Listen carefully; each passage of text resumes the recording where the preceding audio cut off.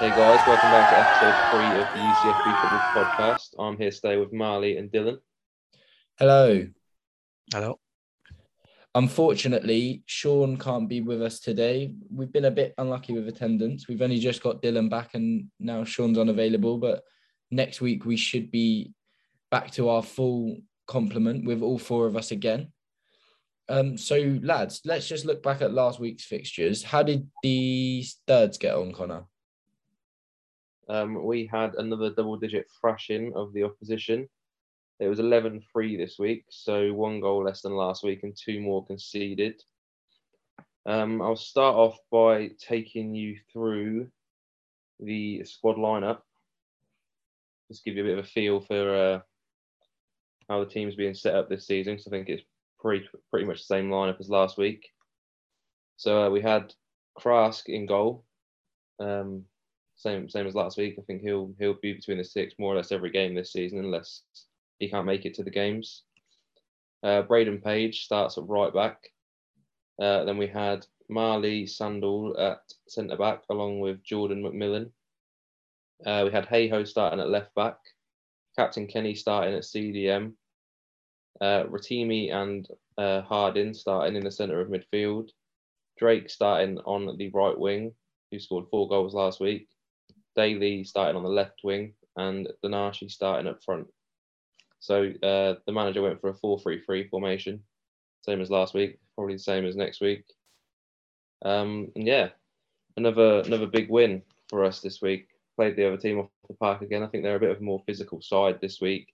So you can see that we were struggling in the opening stages, and it was very end-to-end sort of stuff. I think it was 4-2 at half-time. But yeah, we come out in the second half and the fitness just really started to shine through again and played the other side off the park, really. They started to lose their heads. We remained calm, stuck to that team mentality and just blew them away. So the scorers for me this week, there was quite a few. Striker Danashi scored a hat-trick. Jones and Drake scored 2 apiece.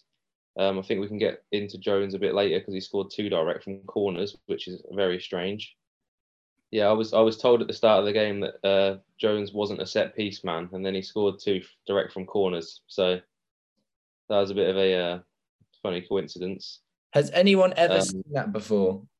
Someone not just scoring from a corner directly, but doing it twice in one game? I've never seen that. I've not seen that before either. I'm not sure how he's beaten the keeper like that twice.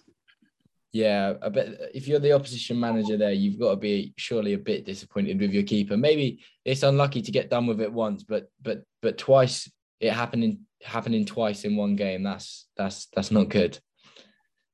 I think the second time was actually intentional. I think he scored from the first one and then thought, I'll give it another go from this one, and then scored again. So he almost did it a third time. I thought surely he's not going to get a hat trick from corners. I don't think I've ever seen anything like that. You can only imagine a hat trick from corners. That would be something to write about. That would honestly, I think that would probably overshadow the fact that the Thirds have scored 22 in 2 games. That is ridiculous. Yeah, they seem like a real attacking threat. What were their tactics like going into this game? From what I heard from the manager, he didn't give any specific attacking tactics. I think he just said, keep the ball as a team, keep your heads, don't make any silly passes, don't make any... I think he was more worried defensively because he knows how proficient our attack is. He doesn't really need to give any instructions. But obviously, I feel like he just wanted to make sure, like, if we're scoring 5, 6, 7, we just make sure we keep our focus at the back. And we did for pretty much the whole game. It was a very professional performance. But yeah, I don't think any real specific attacking tactics were given out. I think he just trusts his attack to go out there and blow the opposition away at this point, which they did again. So I think he's got this group of players playing up front that he now trusts. They're bonding with each other. They're getting that flow and the connection of the passes. You can see it in our play. So I think going forward, the manager's job is just to tell the players to do what they do best, really. Yeah, well, to be honest, when you've scored that many goals in that many games, it's hard not to trust them, and I guess it's almost unfortunate for the guys that are starting on the bench, because how do you drop players that are in such fine form? You know, Jude Hardin's got got 4 goals in 2 games, and Donachi, did he get 4 last week and then 3 this week? I think he got 2 last week and then 3 this week. So he's in fine scoring form as well. So you almost feel sorry for the guys on the bench, because at this point the way they're playing is they're undroppable, and even only 2 games in, they're storming towards the league title, and you'd probably back them to do it unbeaten as well. The thing is, even the players on our bench, because Jones, who scored twice from the corner, he started on the bench. Kilner, he started on the bench and he scored once he came onto the pitch. So even our bench players are coming out there and making a massive impact. That's the sign of any successful squad when you think about it, really, having the players that don't start, when they do come in, they can impact the game. If you look at any sort of successful team, even at uni or even at a professional level, that they've got subs that come on and make an impact, and it's not just football's not just a game of 11 players. You need your subs to come on and make an impact. Yeah, when you have a team like this playing so well, scoring so many so early, and including the bench as well, like it's looking like they're gonna continue doing this for the rest of the season. If I had to look at the league now, I'd say we're classes above anyone else in it. But obviously, I don't want to speak too soon because we're only 2 games in.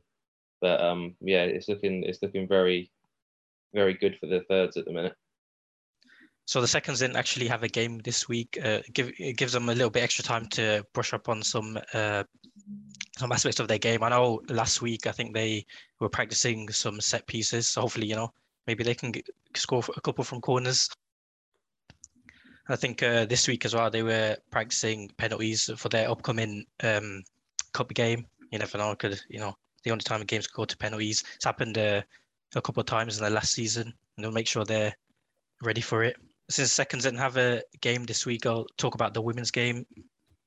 So they played their first home game this season. They were played against Essex, who came off the back of a 12-2 win over St. Mary's. So it was always going to be a tough game going into it. And UCFB were reeling off a loss.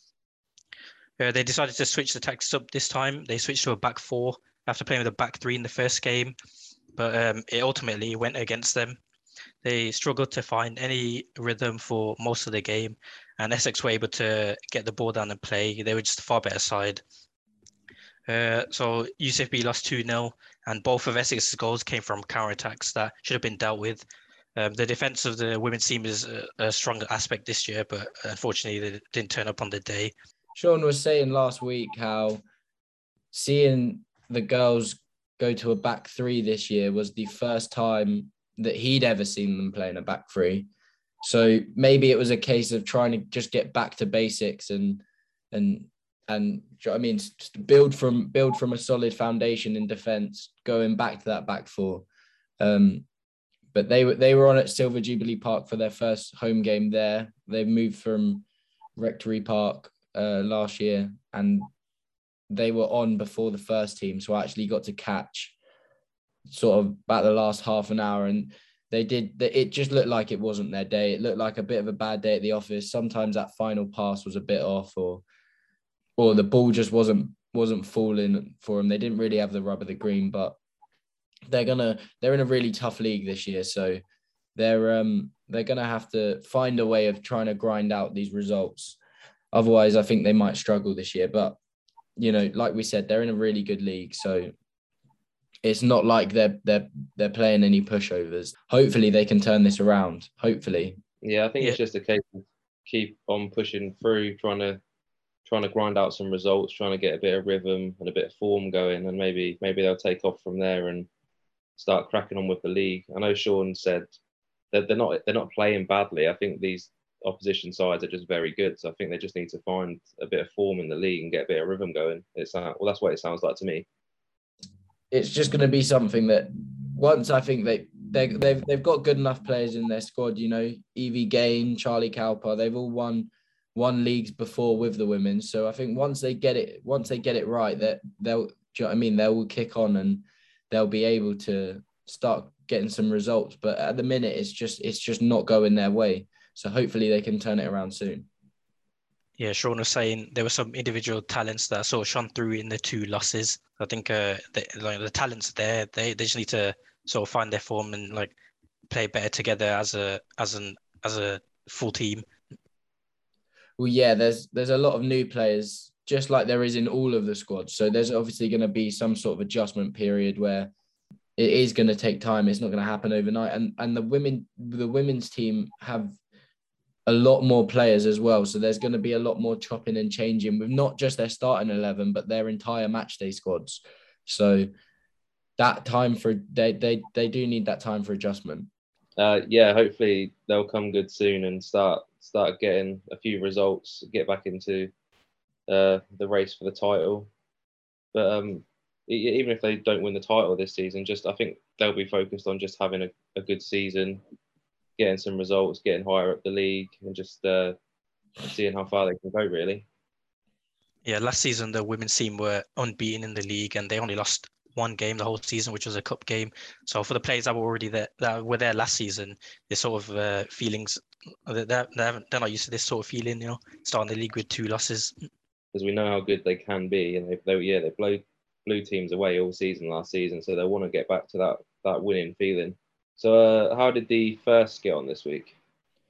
So the First were obviously coming off another a defeat as well off the first game of the season, a 3-1 loss to a very good Hertfordshire side.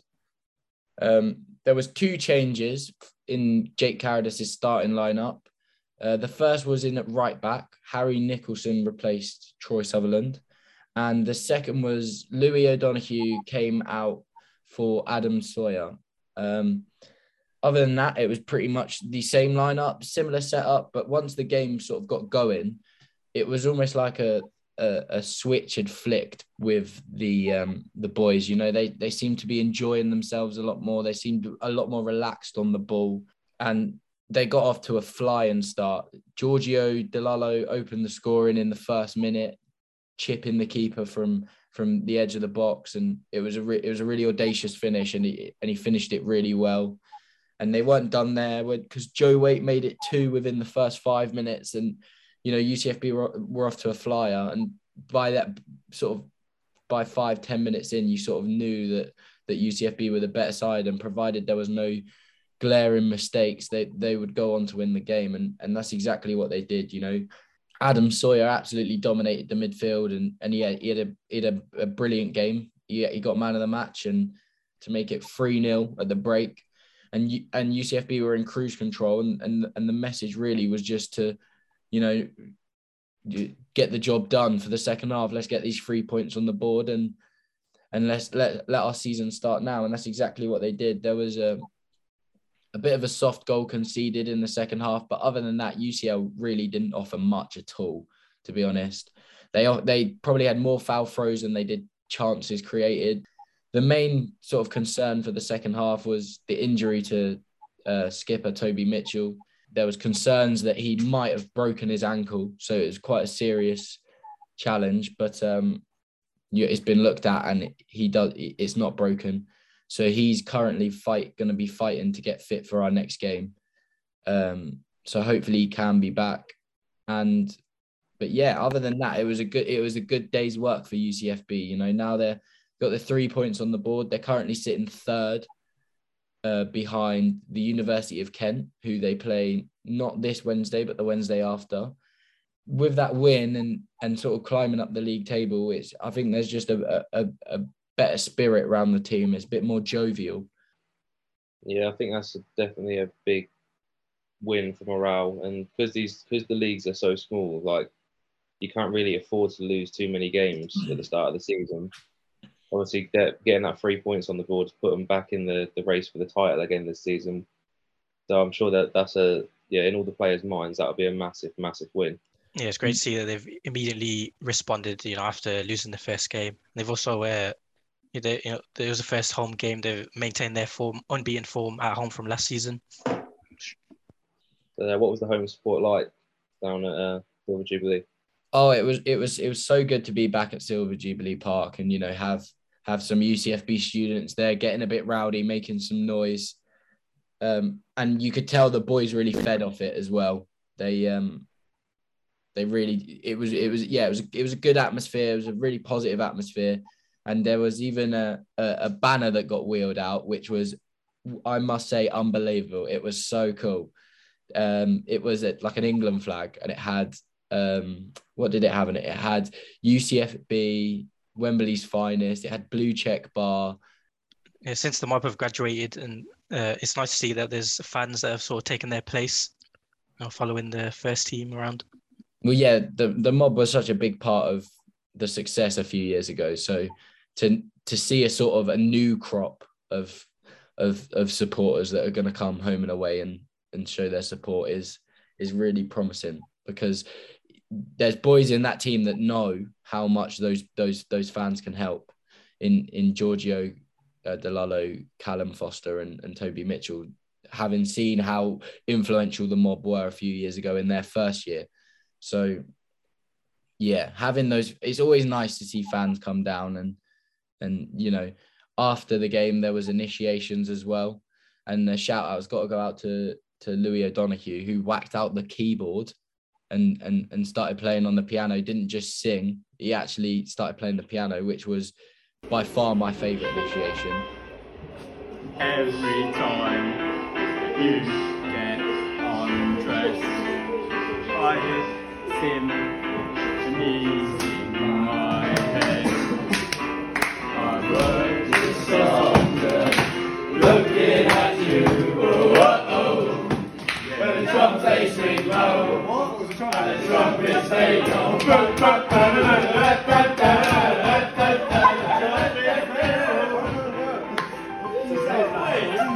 I thought it was trumpet first. Yeah.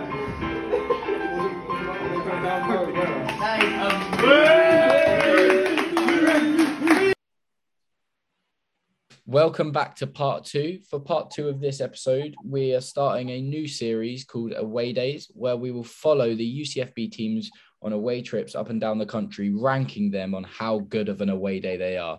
Because as we all know, we do love an away day.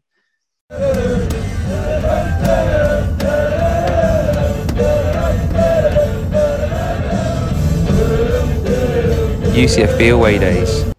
On the first episode of UCFB Away Days, it's the UCFB Thirds against the Greenwich men's Thirds.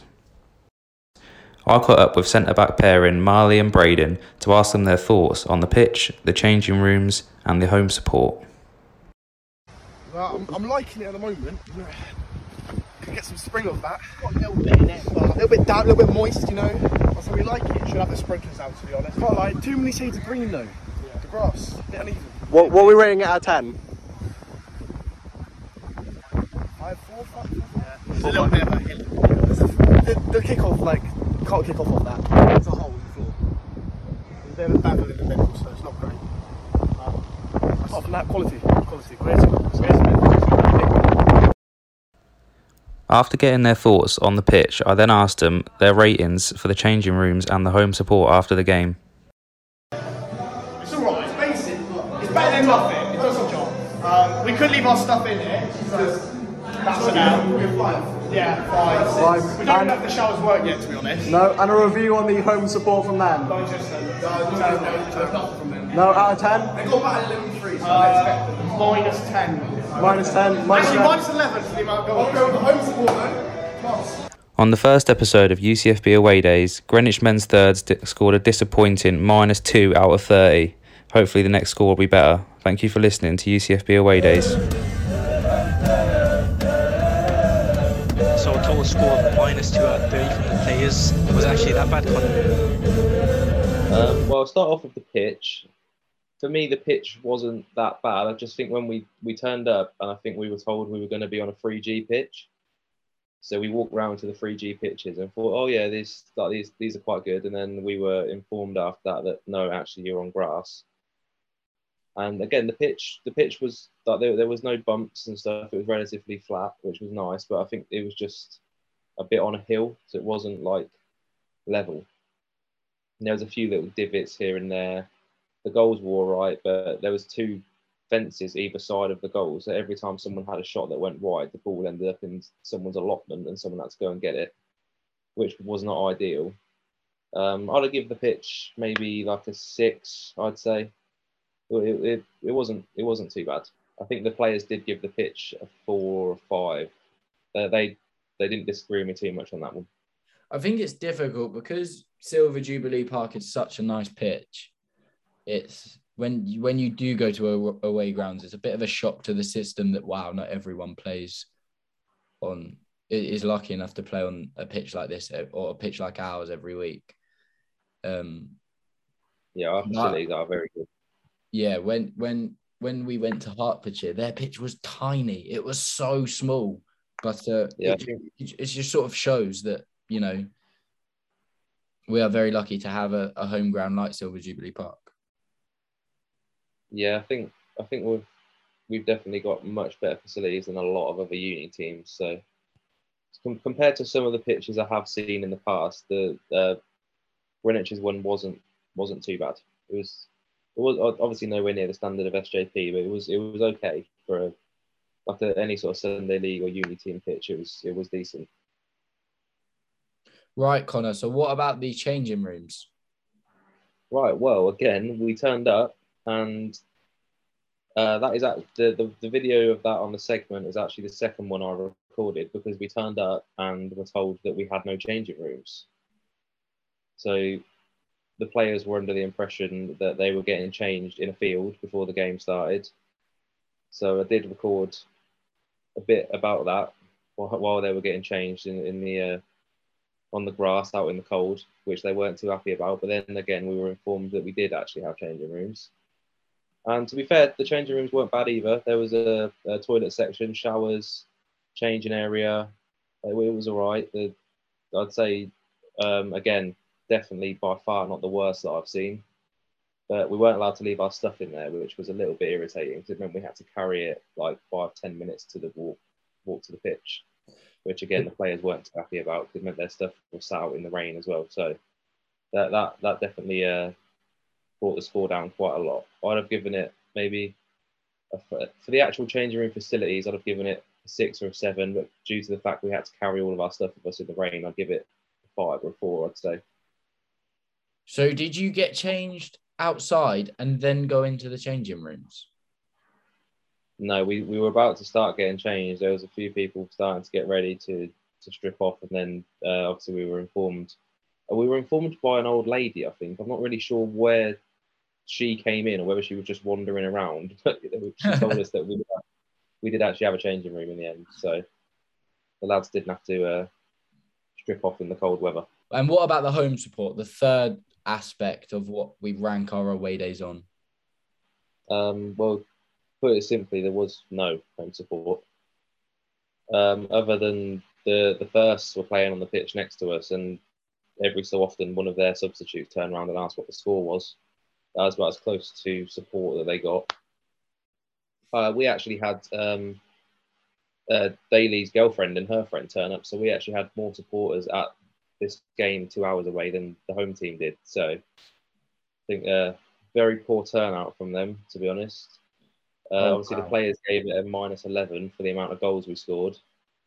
But I think I did get that interview after the game when they were all a bit lively. So I think they're just very excitable at that point, having a nice celebration after the game. I think if I had to give it a serious rating, though, can you give it anything other than a 0 if no one turns up?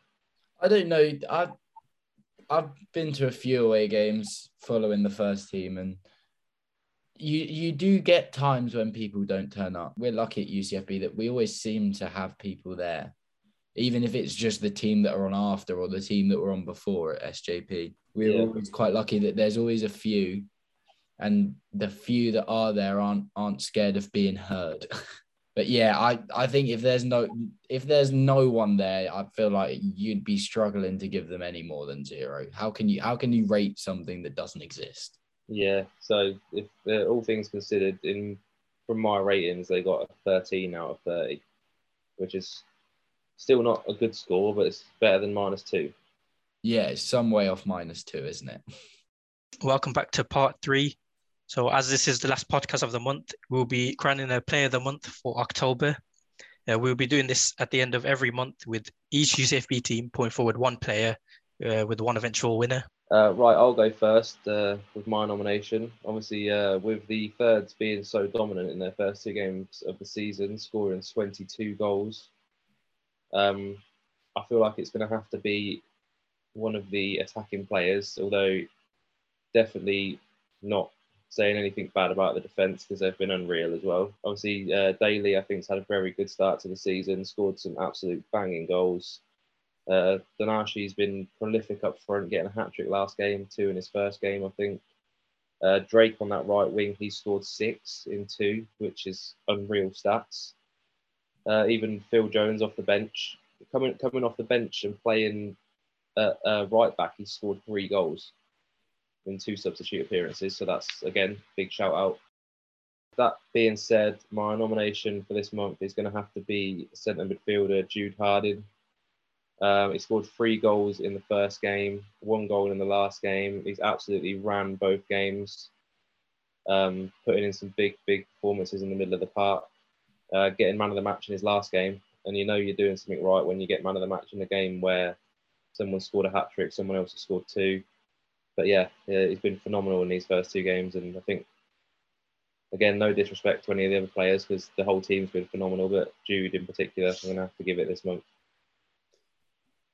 Well, this month's always a hard one, isn't it? Because there's not been that many games in the month. But, you know, the Thirds really have hit the ground running this season. And Jude's been a big part of that from what everyone's heard. So he is a very well-deserving nominee, but obviously all the other boys in the third team are unlucky to have not been nominated because it sounds like they've all started the season really well.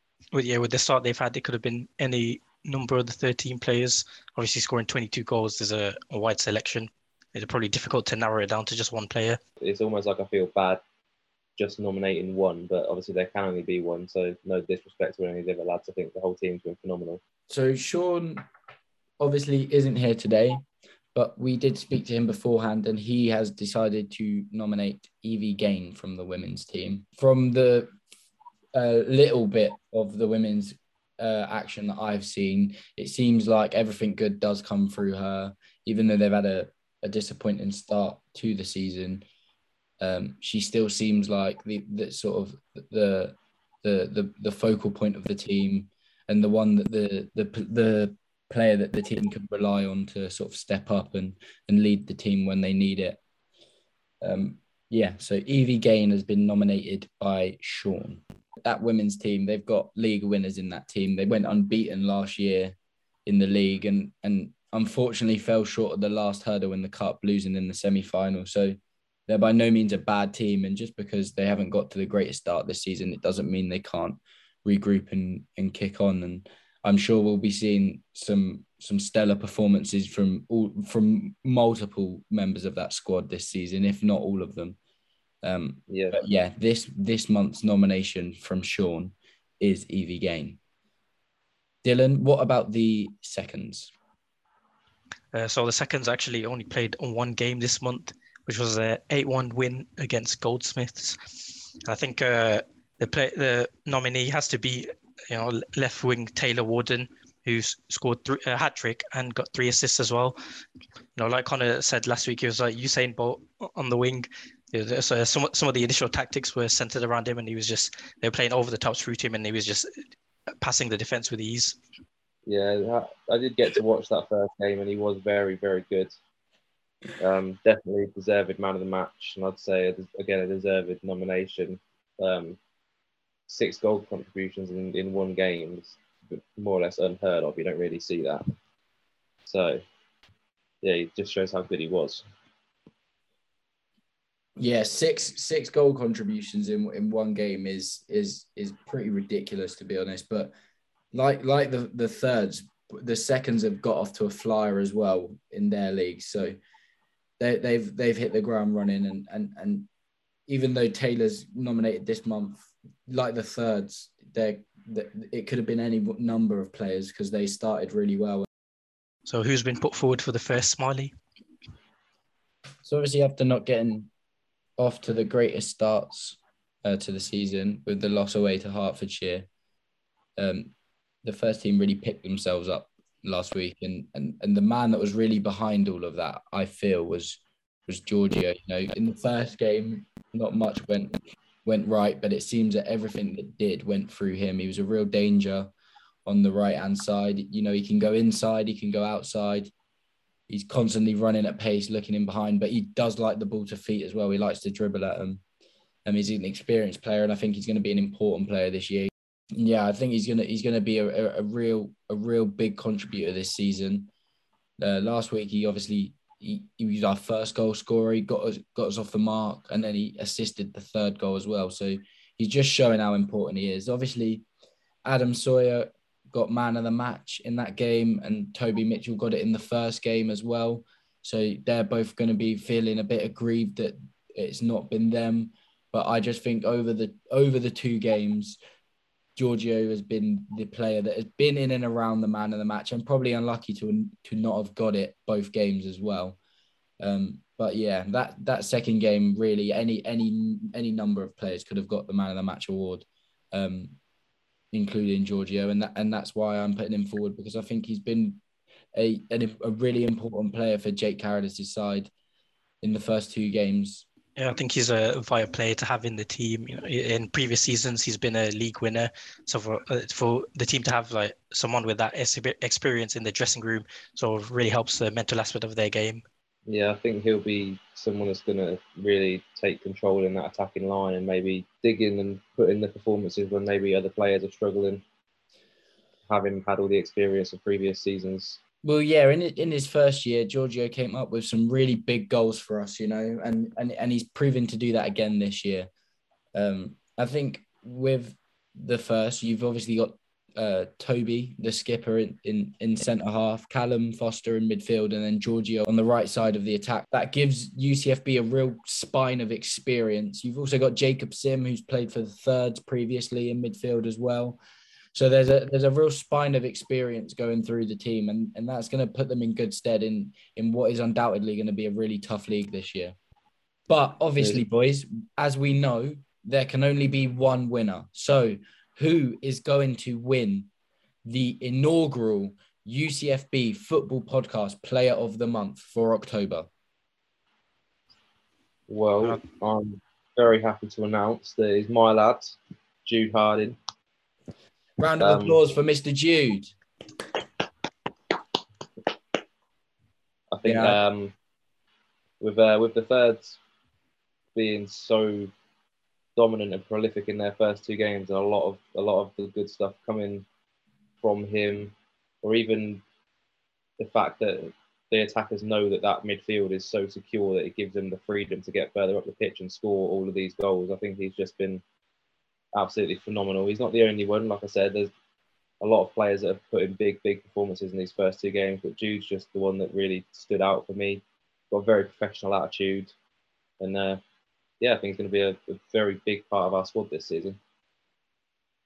Well, yeah, there's that old thing of, you know, stats aren't everything in football, but stats also don't lie, you know, and 2 man of the match performances, 4 goals in 2 games. It was hard to really look past Jude in terms of, you know, all the other nominees are deserving nominees, but that sort of performance for this month, it's hard to look past that.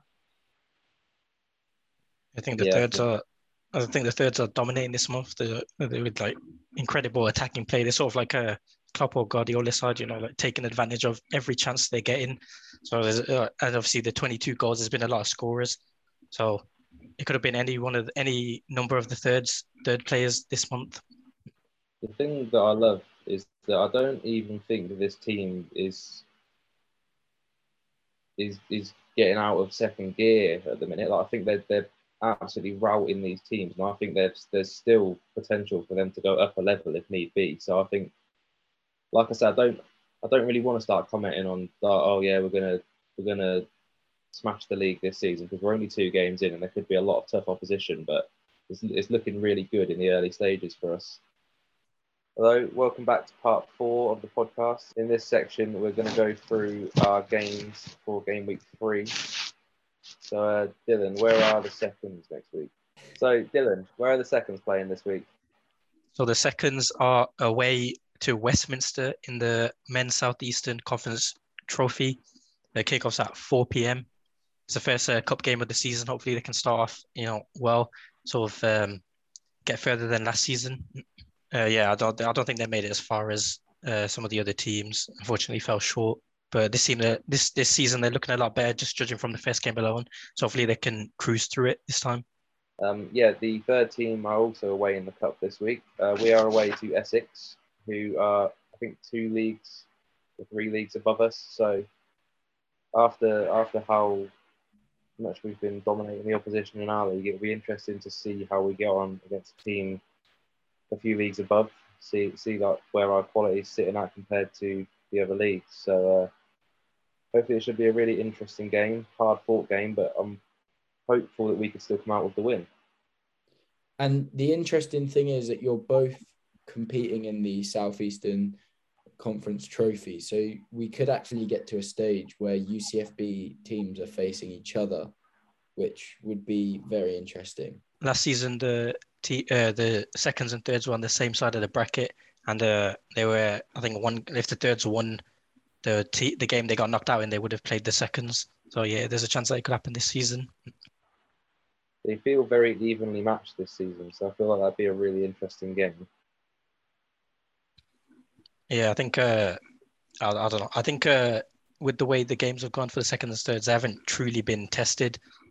So I think with the thirds game this week, with the team being a few leagues above, they're gonna truly get tested this season or this game. I think it will do us some good. If we get a proper test, it will see how much we can dig deep and play together as a team and keep our heads cool and grind out a result, because we haven't really had to do that yet this season. So it'll be a very good test.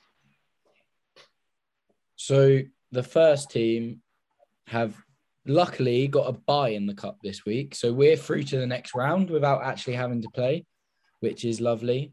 Obviously, last season we got to the final and unfortunately couldn't make it all the way, falling short at Portsmouth. But, you know, we're back with a vengeance. And as I said before, the first thing Toby and Giorgio and Callum, when they saw me, having been in that team that came so close, the first thing they did say to me was, we're going for the cup again this year.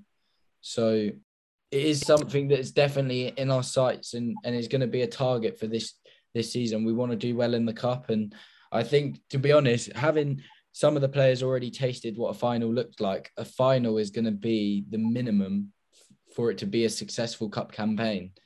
But yeah, got to buy this round, so straight into the next round. And so we've got a week off this week to rest and recuperate, and that actually gives skipper Toby Mitchell time to sort of recover and come back next week for the University of Kent fixture.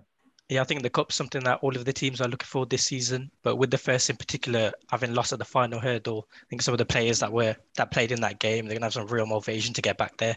And that's the winning the trophy is the only way they can say it was a successful trophy campaign.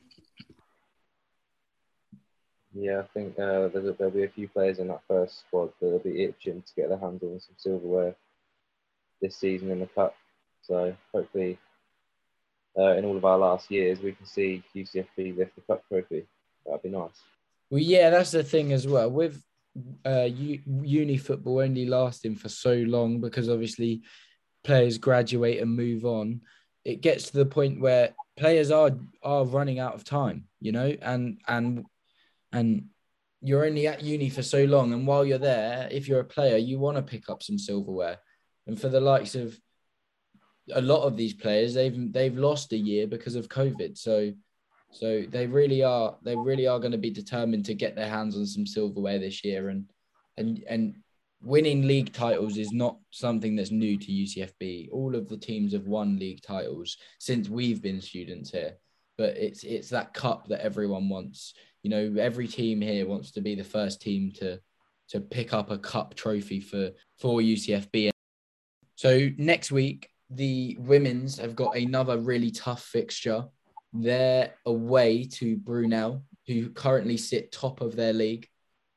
So it doesn't get any easier for the girls, but they definitely have the quality to go away and get a result. But they've just got to pick themselves up and regroup, and hopefully they can get their season going away to Brunel. Yeah, I think they just have to ignore how the other team are doing and sort of focus on their own game.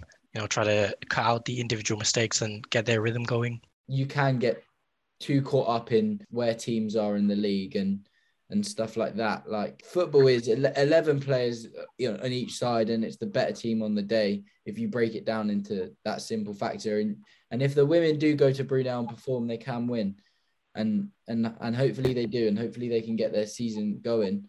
On paper, on the looks of where the teams are in the league, Brunel and UCFB will be going into it as underdogs, which they're probably not used to.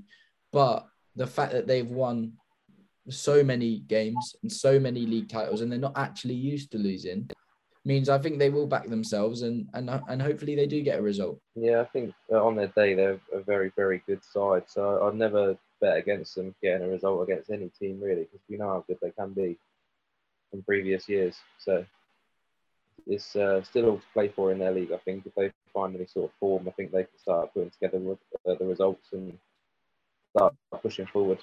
This Brunel side have got a game in hand, so that is why they're sitting pretty at the top. They've got 7 points from 3 games, 2 wins and a draw. So UCFB put a win under their belt and they're right back in the mix. Then Brunel are going to have a game on hand on these teams for a while. I think I'm not sure why. I think they might have started a week earlier, or I'm not too sure what the situation is there, but it's still all to play for in that league. You can't count anyone out just yet. Join us next week where we'll be showcasing the second segment of UCFB Away Days and reviewing Match Week 3. Be sure to follow us on all of our socials, and thank you for listening.